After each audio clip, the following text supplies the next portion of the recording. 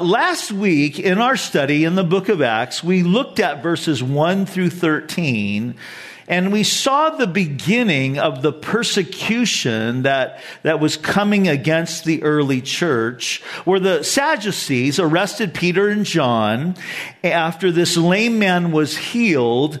And Peter had been telling everybody that they didn't heal this guy, but it was the resurrected Jesus who brought this guy, who healed this guy and restored his limbs and gave him the strength to walk. But we noted, as we were talking last week, that when opposition arises against us, it shouldn't surprise us. And we gave two reasons. One was, we said, because whenever Jesus is working, be it in your life, in your family, be it in our church, be it in our city, whenever Jesus is working, the enemy is always going to oppose. He doesn't like it when Jesus is working. And then the second reason why we said that opposition shouldn't surprise us is because Jesus told us to expect persecution. He said, look, if they hated me, don't be surprised if they hated you as well. Well, then we spent the rest of our morning last week looking at how Jesus was manifested in that time of opposition. And if you missed last week's study, I really want to encourage you to go online, go on our app, listen to it, watch it, because our theme for this study, this in the book of Acts, is being the church in a broken world. And I think we saw some really, really good insights into that in our study last week. Well, today we are going to look at we're going to make our way all the way to verse 31, but for the sake of context, I want us to look at today, beginning in verse 1. It says, "Now as they spoke to the people, the priest and the captain of the temple and the Sadducees came upon them, being greatly disturbed that they taught the people and preached in Jesus the resurrection from the dead." So that's what was getting these religious leaders all worked up. "And they laid hands on them and put them in custody until the next day, for it was already evening.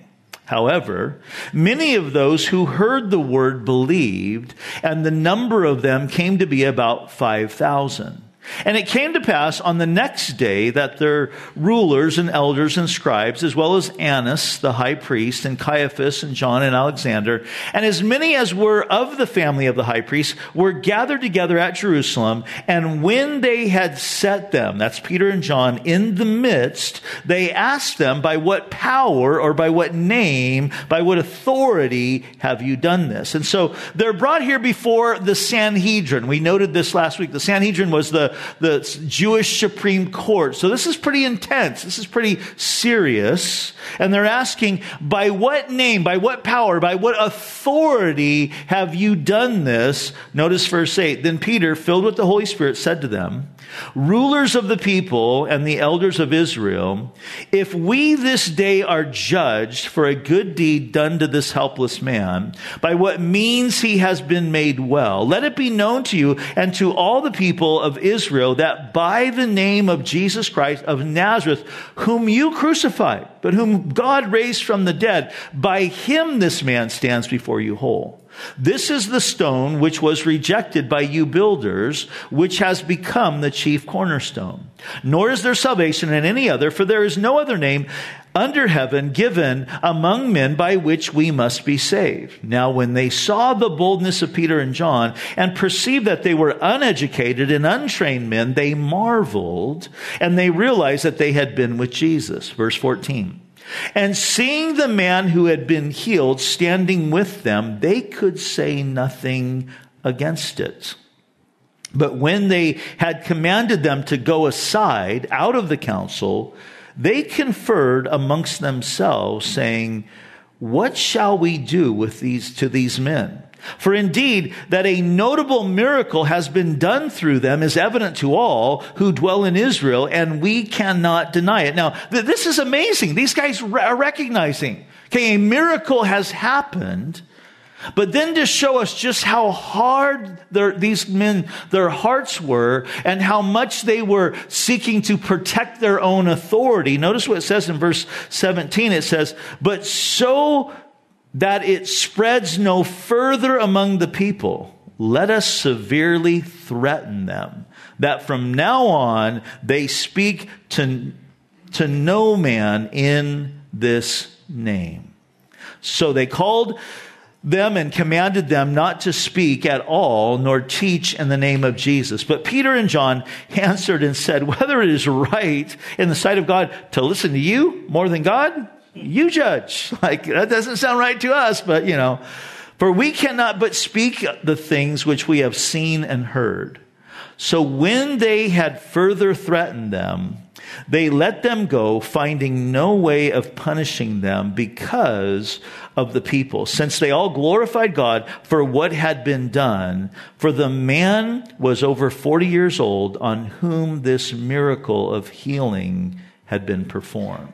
Pause there for a minute and give me your attention. So this morning, we want to look at this opposition that comes against Peter and John, against the early church.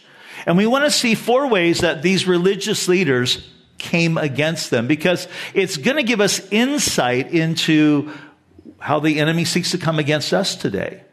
And then we'll spend the rest of our time looking at verses 22 through 31 and seeing how the church responded to this opposition. So that'll be our outline for today. Does that sound good? Yes. All right, let's pray together. Father, we realize that we are in a battle. We realize today, God, as we look at what was happening in the early church, that it's very similar to what we see happening in our day and age.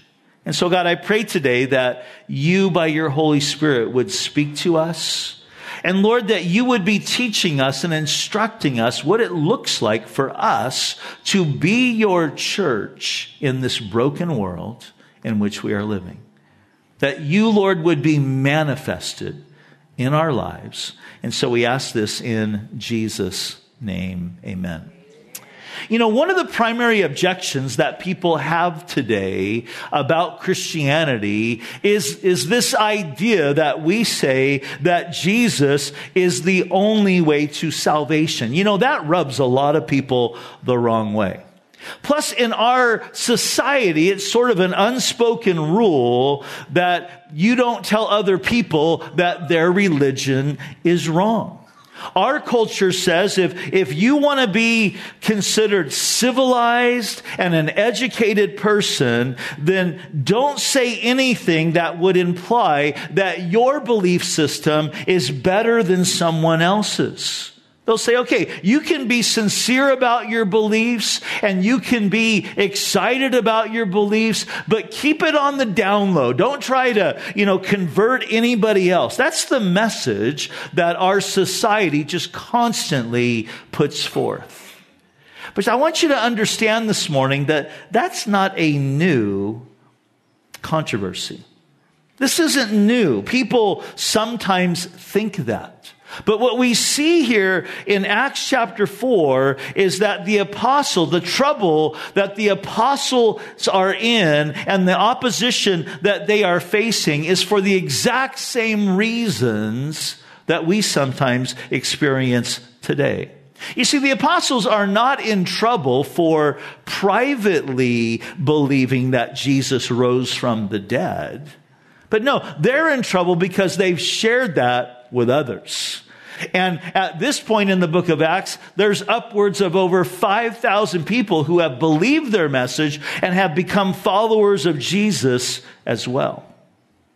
The title of the message today is Spiritual Warfare 101, because we need to understand that we are in a battle.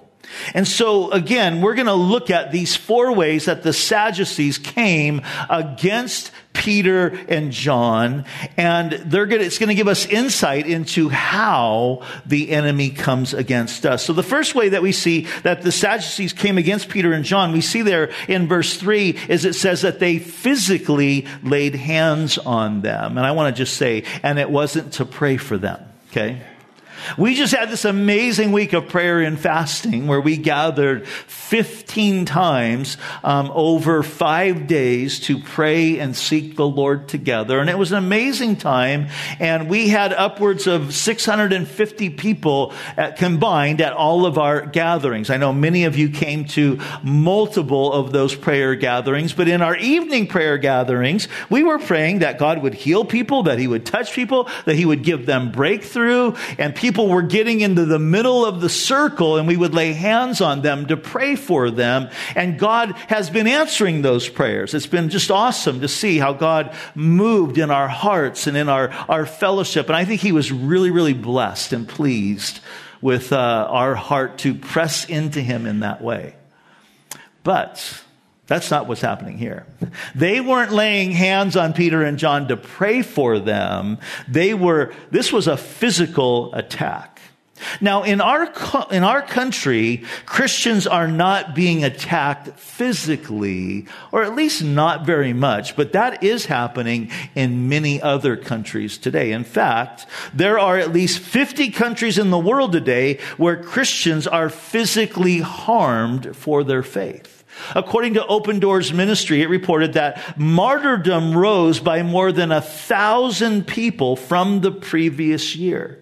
That almost 6,000 people, 5,898 Christians were killed in 2022 for their faith. Another high was registered in the number of Christians that have been abducted. That it was 3,829, representing, get this, an increase of 124%. Christians being abducted. 66% of that was in Nigeria. Another 26% was in Pakistan. But Christians in these different places in the world are being abducted. And we're not sure what happens to them afterwards because of their faith. By far the largest category to change was total displacement, with over 200,000 Christians forced to leave their homes or go into hiding for faith-related reasons. So here in the United States, we're not facing that type of persecution yet. But I think if the Lord does tarry in his coming for his church, we could very well experience this type of persecution, unfortunately.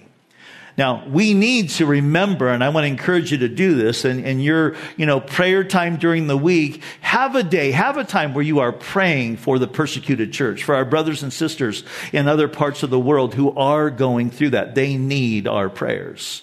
But the first thing that we see here, the way that they came against them was to lay hands on them. The second way that we see the Sadducees oppose the apostles was to question their authority. Look at verse 7.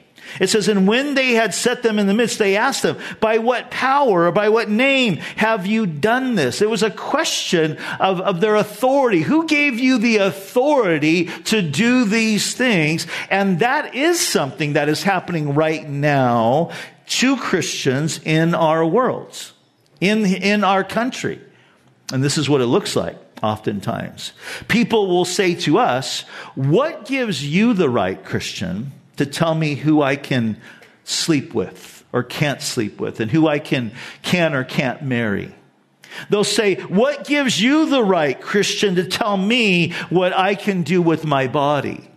What gives you the right to tell me that Jesus is the only way to heaven? What gives you the right to be able to tell me, what gender I am? Those are the type of things that we are facing today. And they'll say, are you telling me that because you think you're better or you're smarter than the rest of us? Now, most Christians don't go around claiming to be better or smarter, than everyone else. And most Christians are not going around attacking people who don't believe the way that they do. Most Christians don't do that. Some, unfortunately, do. They cast a bad light on the rest of us. But the most of us, we're not doing that. But the way that we are simply just living our lives, the fact that you are here on playoff Sunday and you're here at church, and when the game's going to start at noon, right? But you're here. People are like, why are you going to church? What's that about? People look at you and the way that you live your life, and it convicts them. You know, it's been said that if you throw a rock into a pack of dogs, the one that gets hit is the one that barks the loudest. And that's what we see oftentimes, you know, in our culture today. And Jesus said that shouldn't surprise us, because in John 3, he said, the darkness hates the light, because the light exposes their evil deeds. And sometimes it's just in the way that we live our lives for Jesus, the way that we, you know, just conduct ourselves, it has a way of convicting those around us who are not living their lives in that way. So it's not a matter of claiming to be better or being smarter than anyone else. I mean, look at our text. Is Peter claiming to be smarter? No, not at all. In fact, the text goes out of its way to point out to us that Peter and John, they weren't that smart. I mean, think about this. This kind of cracks me up. Luke, who wrote the book of Acts, was a doctor. So Luke was smart. And Luke was friends with Peter and John, and Luke kind of goes out of his way to tell us that Peter and John really weren't that bright. Look at verse 13 again. It says, he says this, he writes this, and the religious leaders looked at them and they realized that they were uneducated and untrained men. And you wonder if Peter and John later on, you know, after reading that, said to Luke, was that really necessary? Did you really have to put that in there, you know?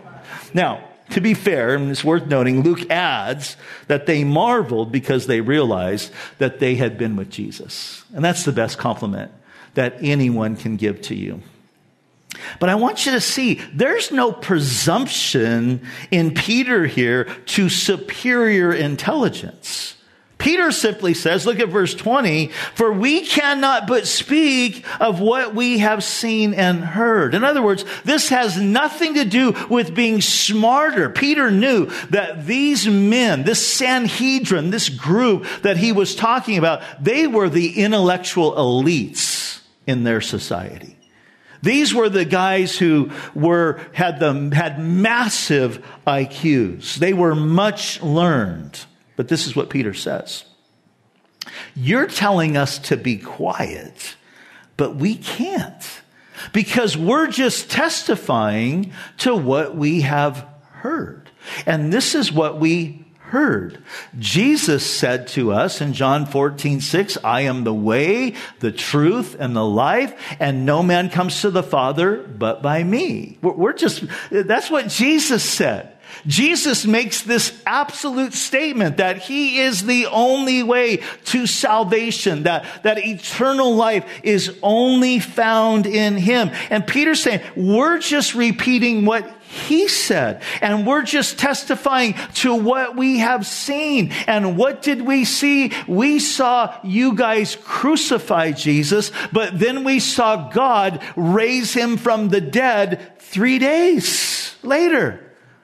So Peter's claim and our claim that salvation is only found in Jesus has nothing to do with believing that we are intellectually or morally superior.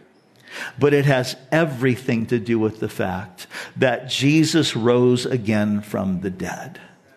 And because he rose again from the dead, we believe that he is who he claimed to be, God in human flesh, and the only one who could save us from our sins and give us eternal life. You see, everything hinges on the resurrection. And we talked about last week how there in verse 11, Peter gives this analogy. Quotes from Psalm 118, a messianic psalm about the cornerstone. And in Israel, when they were building buildings, the cornerstone was the most important stone in that whole building. It was the foundation stone. And everything would be taken off of that. It was the foundation of the building, and all the angles of the building were connected to that. It was the reference point for the rest of the building. And if the cornerstone was off, the whole building would be off.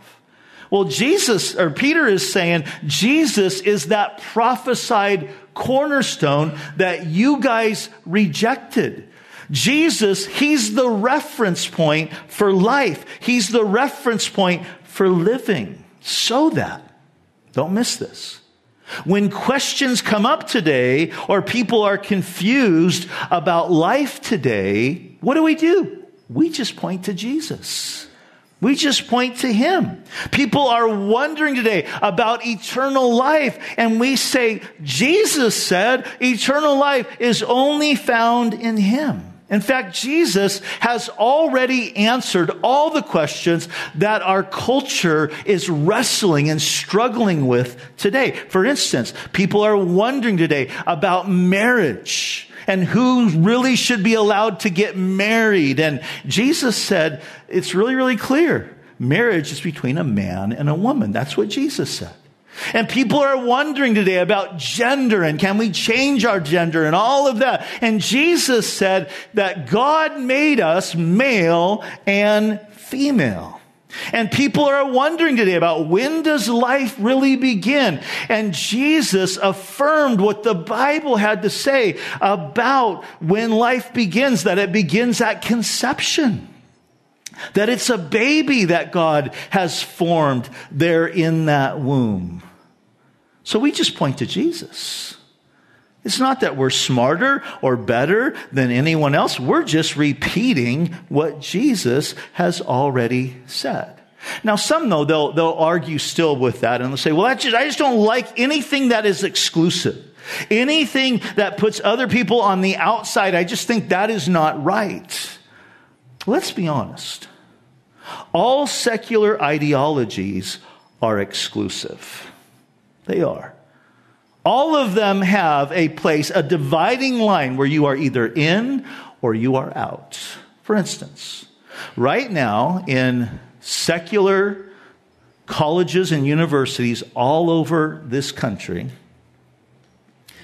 if you believe in a God who created the world and you don't believe in evolution, you're excluded. They look at you as being simple-minded, unintelligent, not very smart.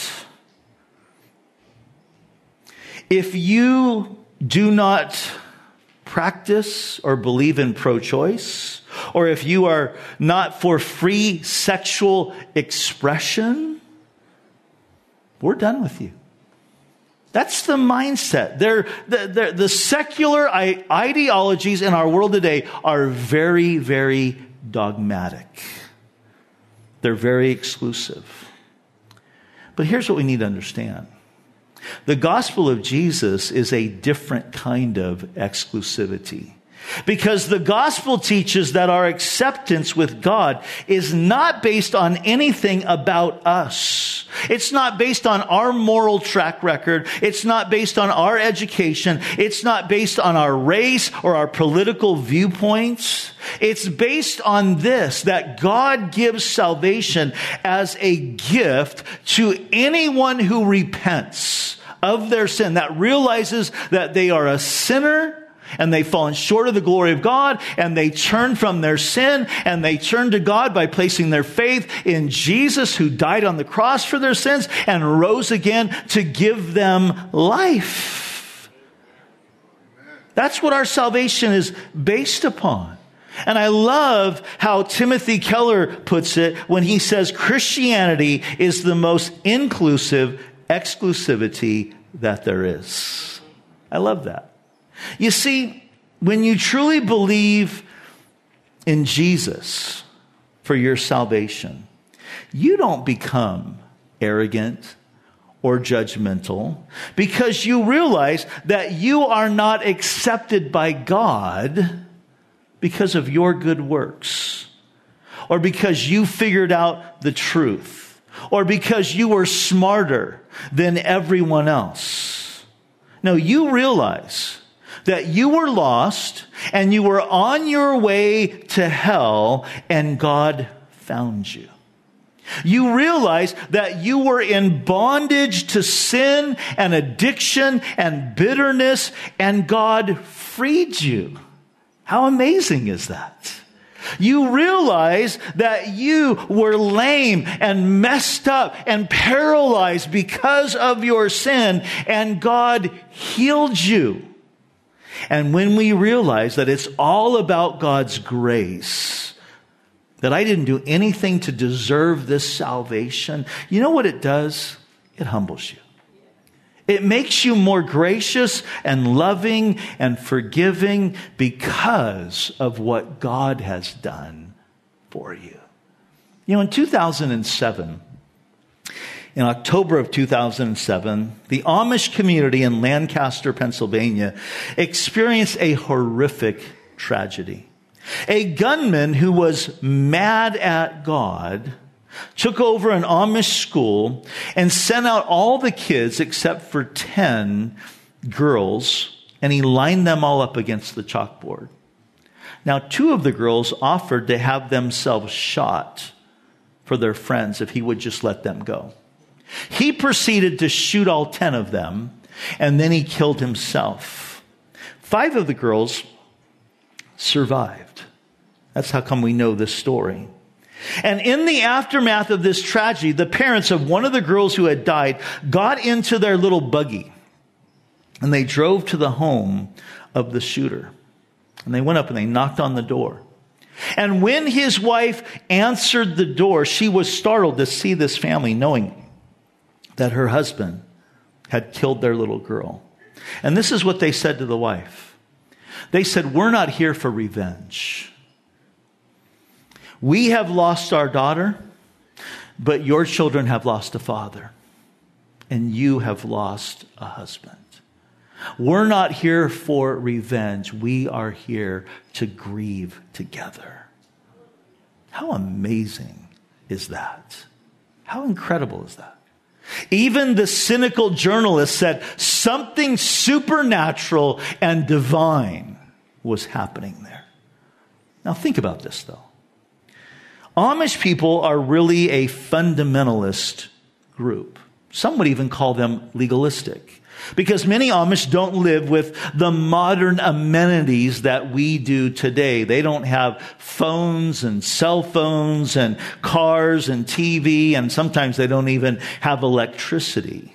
But let me ask you this question. Where did these girls get the idea to die for their friends? And where did the parents get the idea to forgive this killer and his family? Here's where.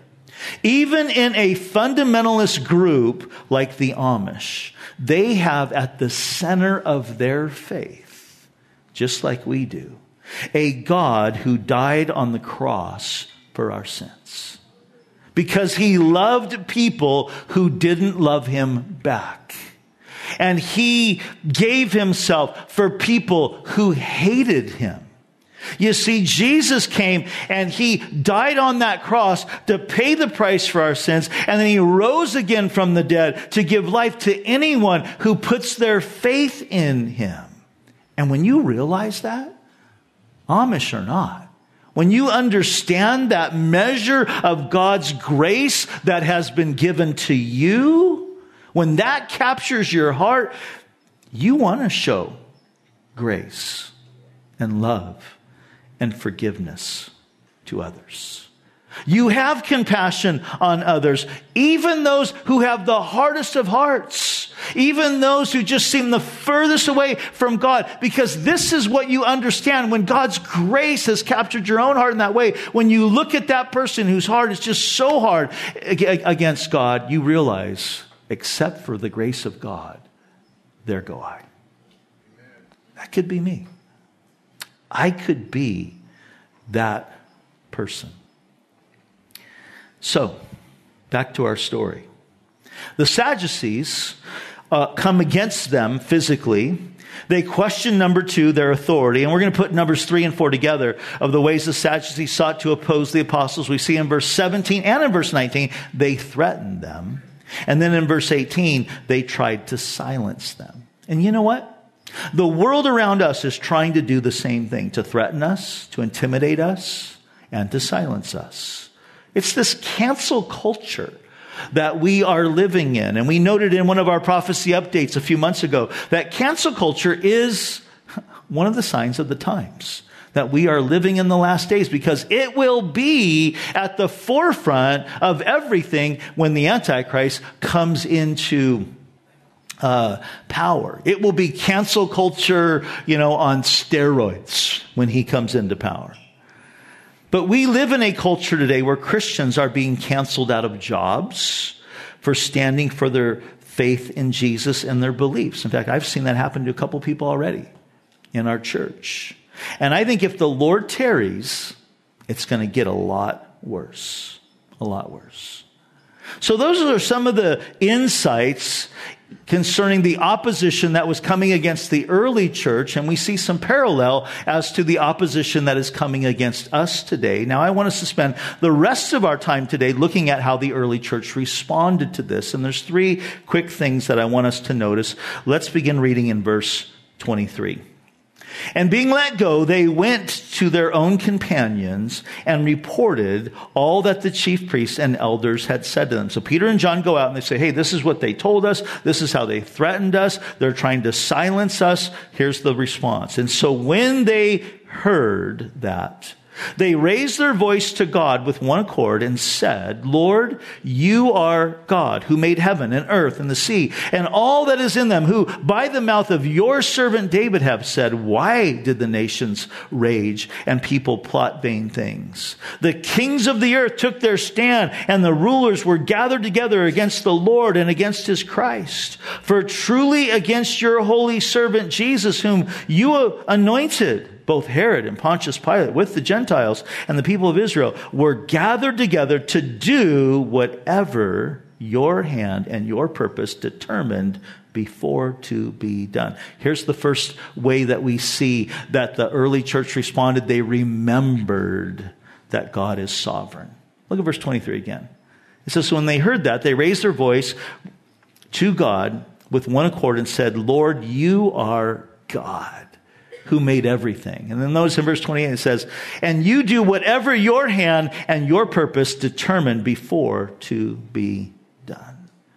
See, the early church understood that the opposition that came against Jesus and the opposition that was coming against them now, this was all a part of God's plan. It was what Jesus told them to expect. They realized, they realized what we often forget, that God ordained that living for Jesus and his kingdom in a secular society was not going to be easy. They understood that. You see, Jesus had told them. In John chapter 16, Jesus said, these things I have spoken to you that in me you may have peace. So first of all, he's saying, look, I'm telling you this so you don't freak out when it starts happening, all right? When you see these things happening. These things I've spoken to you that in me you may have peace. In the world you will have tribulation, but be of good cheer. Why? I have overcome the world. Jesus says, look, living for me in this world, know this, you're going to have tribulation. It comes with the territory, but be of good cheer. I've overcome the world. It's all part of God's sovereign plan, in other words. Now, here's a question. What would change about your perspective if you saw everything in your life, both good and bad, as sovereignly ordained by God? That it was given for the purpose, for God's mission. It was allowed in your life because of what God is seeking to do in and through your life for the furtherance of his kingdom and his mission. You see, it's really a question of, do we really truly believe that Jesus is on the throne? You know, sometimes bad things happen. You lose your job. Your health takes a downturn. And when those things happen, our first reaction is usually one of shock and sorrow, which is completely normal.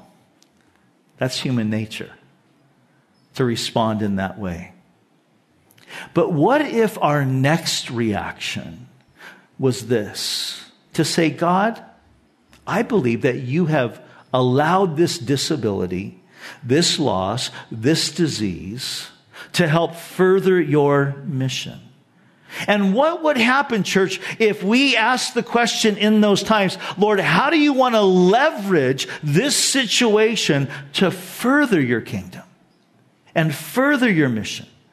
How do you want to use this thing in my life for your glory? What would happen if we said to the Lord, Lord, I'm giving myself to you as a living sacrifice, and you can use my life as a platform, a stage that other people are going to be looking at, where you can be glorified upon, where you can do and you can be seen. What would happen if we truly believed that the bad things as well as the good things were all a part of God's sovereign plan? Speaking of good things, not just the bad things, but what if you get blessed in some way? You get that raise, you get that promotion, you're blessed with a talent, or you're blessed with more money or more resources. But instead of thinking, I did this, I got that raise because I'm so awesome and I'm so great, or I worked so hard, or I pulled off that great big deal. What if we truly believe what the Bible said, that every good and perfect gift is from God? That God's the one that is working and orchestrating those things in our lives. And so we said, Lord, I realize that you haven't given me these things in order just to make my life easier, or for me to go out and buy more cool stuff.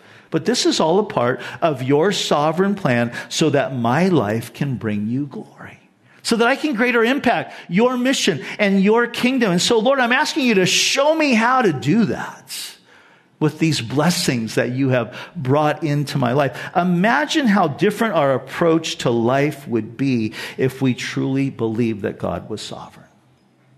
And so this is the first thing that we see. They remember that God is sovereign. Okay, God's sovereign. He's on the throne. He's allowing this. We need to embrace it.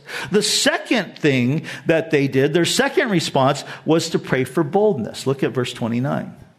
Now, Lord, look on their threats and grant to your servants that with all boldness they may speak your word. I want you to notice this. Notice that in the face of danger, what was their instinctive reflex? It was prayer. What would ours have been? What would mine have been? I'm sure there might be some today who would say, okay, new rule, Peter and John can never go out together. We need to separate them. They're too valuable for, the kingdom of God. Or someone else, we need to have a security detail with those guys all the time, right? In our culture today, someone might have said, you know what, maybe we need to rethink our message. Because this message of you guys killed Jesus and you need to repent of that, it's just not working very well. Maybe we should lead with the prodigal son. Everybody kind of likes that story, That's how people maybe would have reacted today. But what was their first instinctive reflex? It was to pray. And listen, when you are walking in the Spirit, prayer is your natural reflex. You know why? Because when you're walking in the Spirit, you realize that you are utterly dependent upon God for everything. It's kind of like breathing. That we just breathe, that we need air to breathe. And when you're walking in the Spirit, you realize it's instinctive that you need to pray and talk to God constantly in order to live. But I love this prayer. They pray, Lord, give us boldness. Isn't boldness the thing that got them into this mess? Because they were being so bold. What do we typically pray for in times of persecution or pain? We'll pray for deliverance and we'll pray for protection, right? And I'm sure they wanted those things, but I want you to catch this. Before they prayed for a positive outcome around them, they prayed for a faithful spirit within them. Let me say that again. Before they prayed for a positive outcome around them, they prayed for a faithful spirit within them. They prayed that God would help them to be bold, that they could share the gospel regardless of the outcome. They asked God to help them respond in boldness and faith no matter what the situation. It's been said, in times of difficulty, don't pray for a lighter load, but pray for a stronger back. And so we see they prayed for boldness. The third response we see is that they prayed that God would continue to manifest his presence and his power in them and among them. Notice this. In verse 29, they pray for boldness to preach the word. And then it says in verse 30, and by stretching out your hand to heal, and that signs and wonders may be done through the name of your holy servant, Jesus. This was a declaration of their dependency upon Jesus. It was their way of saying, Lord, we need you to manifest your power because we understand that we cannot stand on our own. We can't reach our community on our own. We need you to stretch out your hand to heal. We need you to manifest your supernatural power in signs and wonders. This prayer was an expression for a desire for more. When you put it simply, this is what they're asking for. Jesus, you've been working and manifesting your power, and we're just asking you to do it more.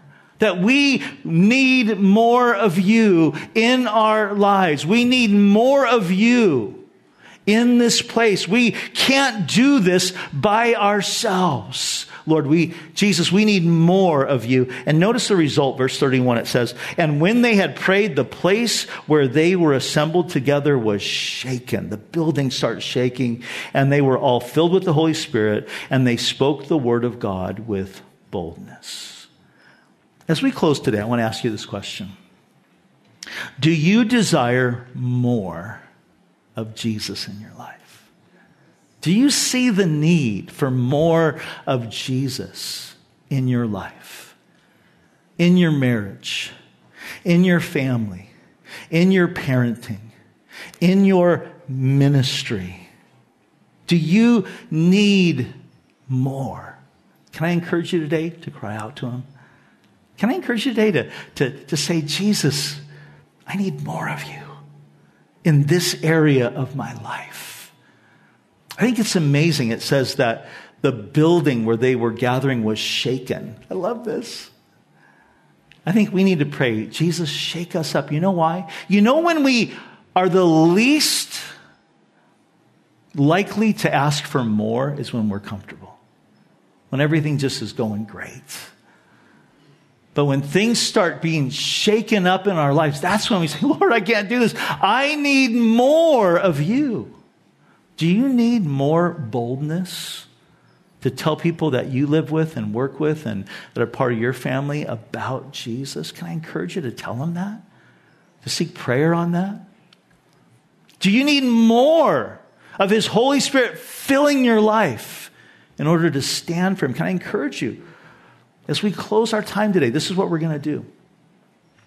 I'm going to have the band come up right now, and we're going to begin to just worship a little bit. And here's how I think the Lord wants us to respond today to what we've heard, to what we're seeing in the apostles about example to us of how to be the church in a broken world. Is I'm going to have our pastors, our elders, people on our prayer team, they're going to all be up front here. As we begin to worship, I just want to encourage you, if you are here today and you're like, I need more of Jesus in my life, come forward and get prayer. Allow them to pray for you. If you are saying, Lord, I need boldness because I want to be able to testify and tell people and share the gospel with people, but I'm timid, come forward and let them pray for you for boldness. If you're here today and you're like, Lord, I need more of you. I need to be filled afresh with your Holy Spirit. Come forward and let them pray for you today. Lay hands on you and pray for you. They prayed that Jesus would manifest himself in a more powerful way in their midst with signs and wonders and healing. And maybe you're today and you need a healing in your life. Maybe it's physically, maybe it's spiritually, maybe it's emotionally, but you're like, Jesus, I need you to touch me. Maybe you feel bound in something. Come forward today. And allow these guys to pray for you. Or you can come forward today and just kneel down here before the Lord, because as I always say, it's such a beautiful promise. God says, I resist the proud, but I give grace to the humble. And maybe you're, Lord, I need more of your grace. That's what we want to do right now. Is just bring our lives before him in that way. And so as the band begins to lead us in worship, if God's stirring your heart and you're like, yes, I want more, come forward and allow these guys and gals to lay hands on you and pray for you. Let's do that.